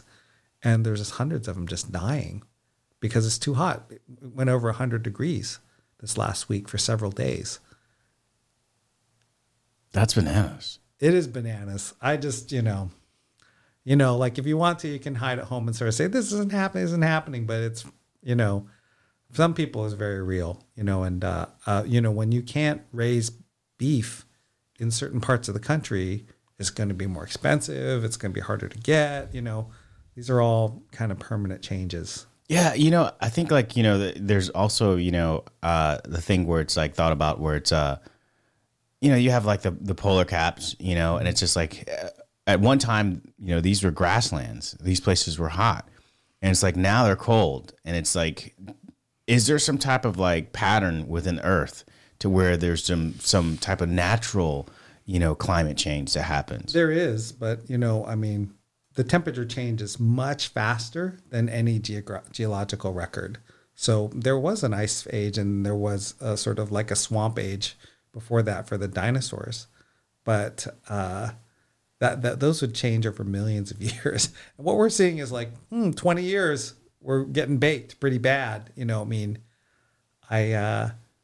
Actually, this kind of gets back to the other problem we talked about where people just like we could be out there doing all kinds of great things, but we kind of we feel inertia. I think there's a lot of inertia around this kind of thing, because when something's threatens us and makes us change, it's just something that's going to meet a lot of resistance normally, and but I'll tell you, like when I was living in Boston, the cod were starting to get fished out. If you go back to the 90s, you could go to any store and find rows and rows and rows of frozen cod, and it was super cheap. But the fishermen were taking it all out of the water, and it started to run out in the 90s. And the people running the fisheries, the fishermen, they absolutely refused to conserve it all. They didn't want to cut back the catch. They just wanted to catch whatever they wanted to catch. And the conservationists weren't getting any traction. And then in the end, the fish ran out and people had to sell all their boats. And of course, because everyone was trying to sell a boat at the same time, the boats were worthless. And that caused a huge surge in heroin in the Northeast Maritimes. Like all these fishermen were going to heroin. Like it was in Boston. I was living in Boston at the time, and they were just talking about like, oh, we got to have all kinds of, opioid treatment clinics and stuff like for the unemployed fishermen. And like it was really depressing up there. If we don't look to the future, we're all headed for some sort of like, oh, mea culpa kind of moment. Too late. I mean, they've turned around and have started working with conservationists after that, but pretty extreme place to go before you'll listen, to the future. Yeah, that's wild. I used to swim at the Cod. Yeah. Did you really? Yeah, I used to swim at the Cod. I grew up in Connecticut. You did? Yeah. Crazy. Stamford, Connecticut. Like? And what was growing up there? Well, swimming with cod, like they would come up to you? Well, no, I was swimming, over at Cape Cod, Yeah. Not swimming actually with them, but, I was swimming at Cape Cod, as a kid. I would go summer camp, we would go there. Yeah, St. Luke's camp, yeah. I mean, even back then, there was just so many, like, giant schools of cod. Now, Yeah. Man, it's just like... It's just like to me, it's all around us. So I go to the grocery store, I see it, like there's codfish, but they're not cod. They're just some white fish. They won't tell you what kind of fish they are now. Yeah. That's not the same. Maybe the aliens are eating all the fish. Maybe that's what's happening. Maybe the aliens are just chowing down on the fish. When I was a kid, I was eating the fish in fairly large volumes. The aliens can grow their own fish. They don't need us. They have the technology. They're from the future. No, man, I mean, we're all in this kind of position. Like for people who are ready to listen to the future's calling. If you put your ear out there and you listen to that call, there's just all these opportunities open to you.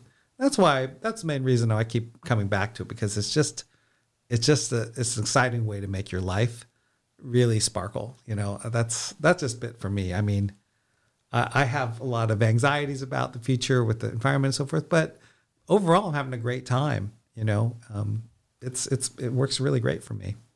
Awesome. One last solid question I have for you, Ron. It's been awesome so far talking to you. Pretty amazing. The public speaking stuff you've been taking, or you took years ago or whatever. Yeah, it's definitely paid off. You know how to do it. You've got it. You know how to hold a stage. Yes, you got it. But to my question, when we talk about, there's this thing like, what's your idea or your opinion about, biology meets machinery? Where do you think the future of that's going to go? Well, I mean, tech and biotech will be two of the great pillars of civilization. Taking information from biology, processing it, and putting it back into the world is, data's not dead by any means. I think anybody who's doing anything needs to deal with data. And there are very few people who understand both sides. That's a great opportunity for someone who's listening to sort of really be good with both. Because, in machine learning, you get something like, like Facebook data, like all the messages people send and the connections they have. That's typically what machine learning people work on. It's kind of, I don't know, it's kind of synthetic in a way. Biology is, like I say, it's from the alien spaceship. It signals from the alien spaceship. Like nobody really knows what is in biological data. And like, that's just learning to learn how to decode that and use that information. To me, as an explorer and someone who likes adventuring, like I just find that terribly irresistible. You know what I mean? Like, why would I mess with who plays what on Spotify as a data scientist, man? I want to see the electrical signals from the brain and understand whether or not someone is, someone's got a lot of mental stress or anxiety. Like that's like what a way to spend your day. Yeah. I mean, I was talking to, literally yesterday, an investor, Tim Hendricks, came by, ex Tesla, and he, we were talking, and we kind of were getting into the conversation of genetics, and some of the things I was questioning on, and we were having this conversation about was, how much do we know of genetics and its memory, right? Its ability to retain memory from generations. Right? Like how extent do we understand that? Like can DNA to a certain point, have like extended memory from extended relatives in the past, like some behaviors or thoughts, or like how far can that go? I don't know about conscious thoughts, but it's well, what about like patterns? Like for example, if certain things were like in the DNA, like once you have kids, you start realizing there is a lot that gets passed on. Like the way my daughter talks is a lot like her mother. The way my kids eat is a lot like me. All these little mannerisms, you can see, hey, that's genetic after all, but there's three ways that information gets passed from one generation to the next. There's the DNA, and it does a lot of mysterious things, and it probably encodes a lot of these mannerisms. But there's also this thing called epigenetics, where the DNA gets labeled with all these little molecules called methyl groups and acetates. And so basically they're like hanging ornaments on the tree. They can be added and removed. So they're temporary memory, but they can be multi-generational. So children, if someone has children during a famine and they're not eating very much, the children will actually carry the marker of that famine, and they'll behave differently. They'll metabolize food differently, right? So that's, totally fascinating. There's probably thousands and thousands of things that get passed on like that. So basically, it's like adding a sticky memo to the DNA, and then later on it can get removed, and the next generation won't have it at all. Right, because it's almost like cookies, almost in a way, what we're doing for computers. Just like having this temporary memory. It is like a cookie.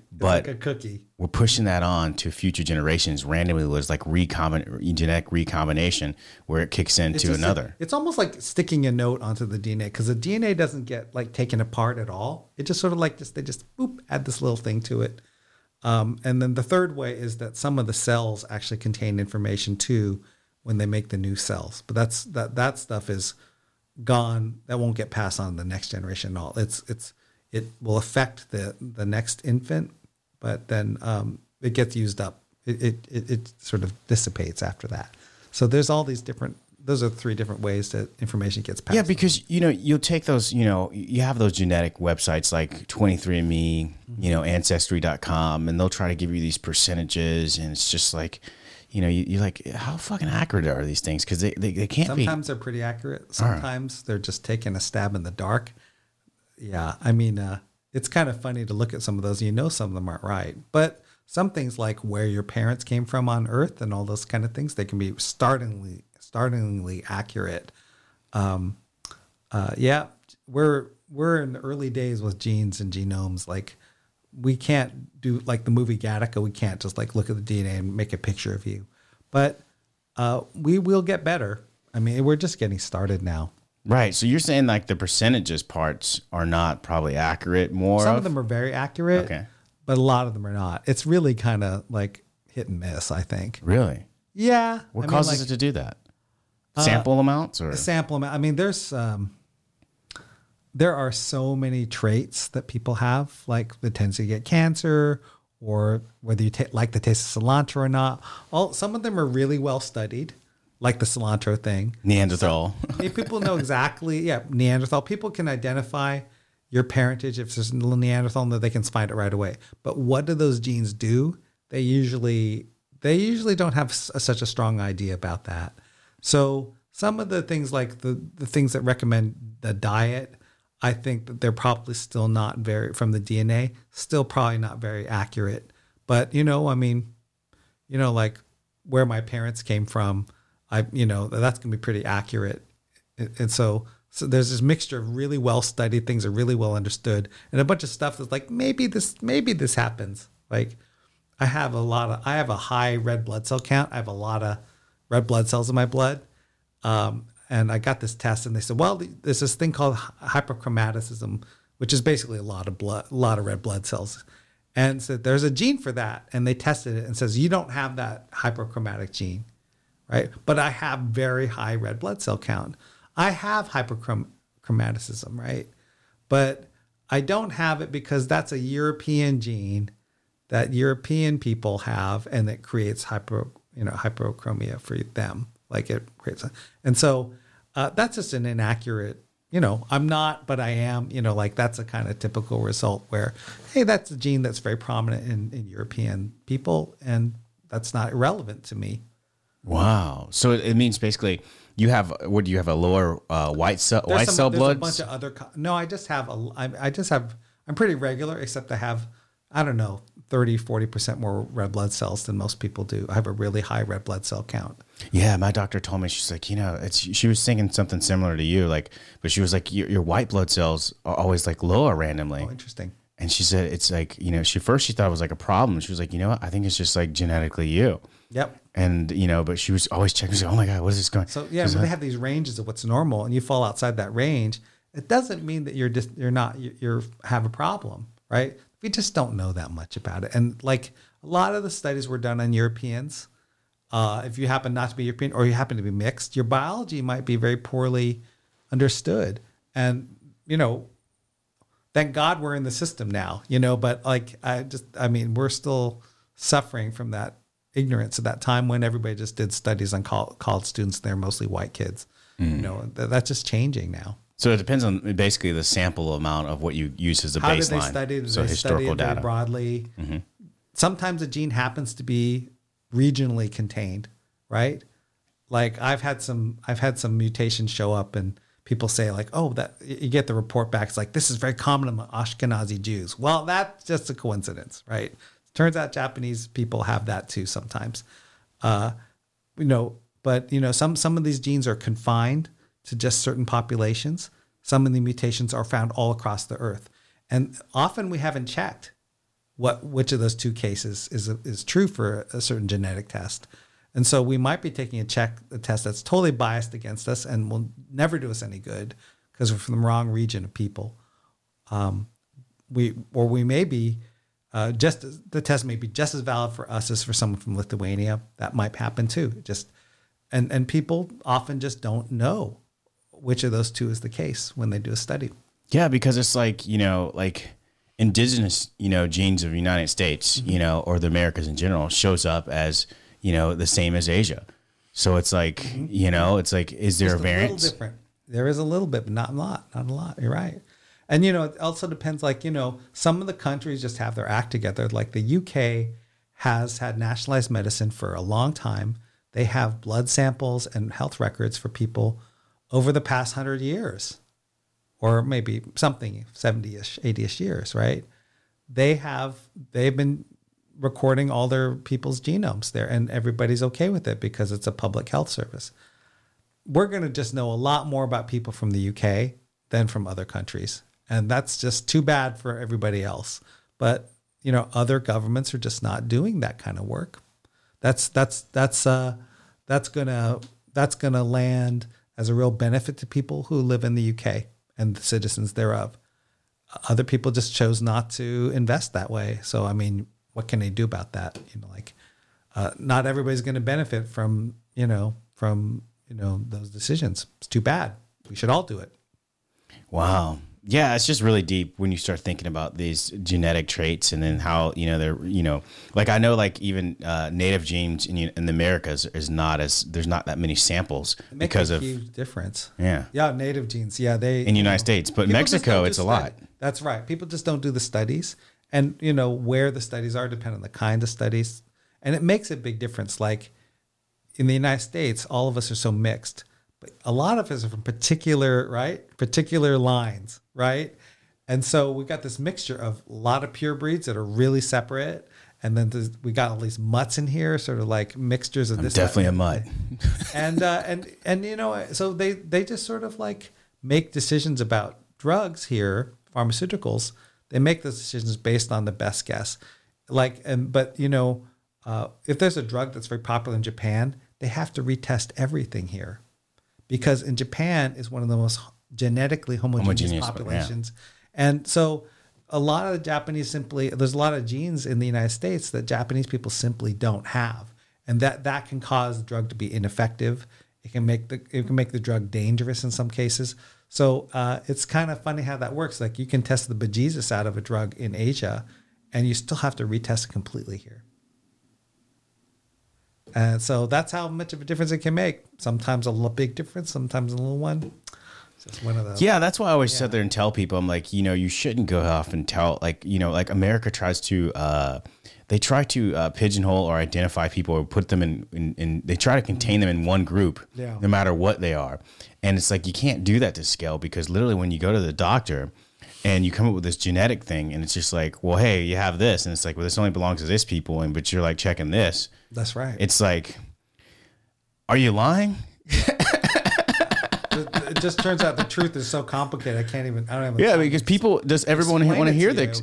Yeah, no, but let's face it. Most people don't want to hear all that stuff. Yeah. People like walk around like labeling themselves as lies. It's like, this is not really who you are, but this is who you are. And it's like, but society doesn't want to tell you. It's all because we over summarize ourselves. Right. You want to fit in with this group. So I think you're this Obama, It's true. Well, I hope people will, I hope it's really great to dig in deep and sort of like see the real story. To me, it's always entertaining. Right. I don't know. I mean, it's all about social constructs, and then it also goes back to more about colonialism and those ideals. So I think those things have like culturally, came about a lot of people in the United States. So it's still, they battle it every day. Like that is like to me, I feel like that's one of the biggest sicknesses in the United States is this reasoning or need to identify and label consistently and intricately. Like it's a little bit too far off. Like there's a difference of being able to say, hey, yeah, my mom comes from here. I have a family that comes from all these different places versus, but no, I need to know like one thing. Like this is too complicated for me. I need to identify you with one thing. I think it's also about like, we don't really know how, I think most of us don't really know how to really be in touch with somebody, so we use these labels as a substitute for that. But really, if you learn someone's real story and where they're coming from, that's what everybody wants. It's a lot of work. Yeah, it is. It's too bad. Well, Ron, it's been great having you on the podcast. It's been an amazing conversation. Again, and I'm going to tell you again, your public speaking, it's definitely worked, man. You're really good at that. Is there anything that you want to say, and leave to anyone who's an entrepreneur or anyone who wants to get their foot in the door with biology and I'm on LinkedIn. I'm super happy to talk to anybody. I have a website, iaccelerate.tech, and there's a form to contact me if anybody wants to reach out. I'd love to talk to you about your idea and see if there's a way I could help you. Awesome. I should do probably a podcast one time with some people and just have them have their idea and we talk about it and then get the investors. Yeah, that'd be a good podcast, like 5 really amazing ideas. That's a good title. Yeah. I just thought of it because you were just here and I was like, hey, wait, there you go. Might be fun. Might be fun. I love it. Yeah. But thank you again, Ron. It's been amazing to have you here. Definitely want to catch up with you and bring you on again. Great conversation. Really great person. Thank you. Thanks. Totally enjoyed it. Yeah. Ladies and gentlemen, the Kids in the Room podcast. Kids in the Room podcast. That's right. Brought to you by Move Faces TV. Let's go.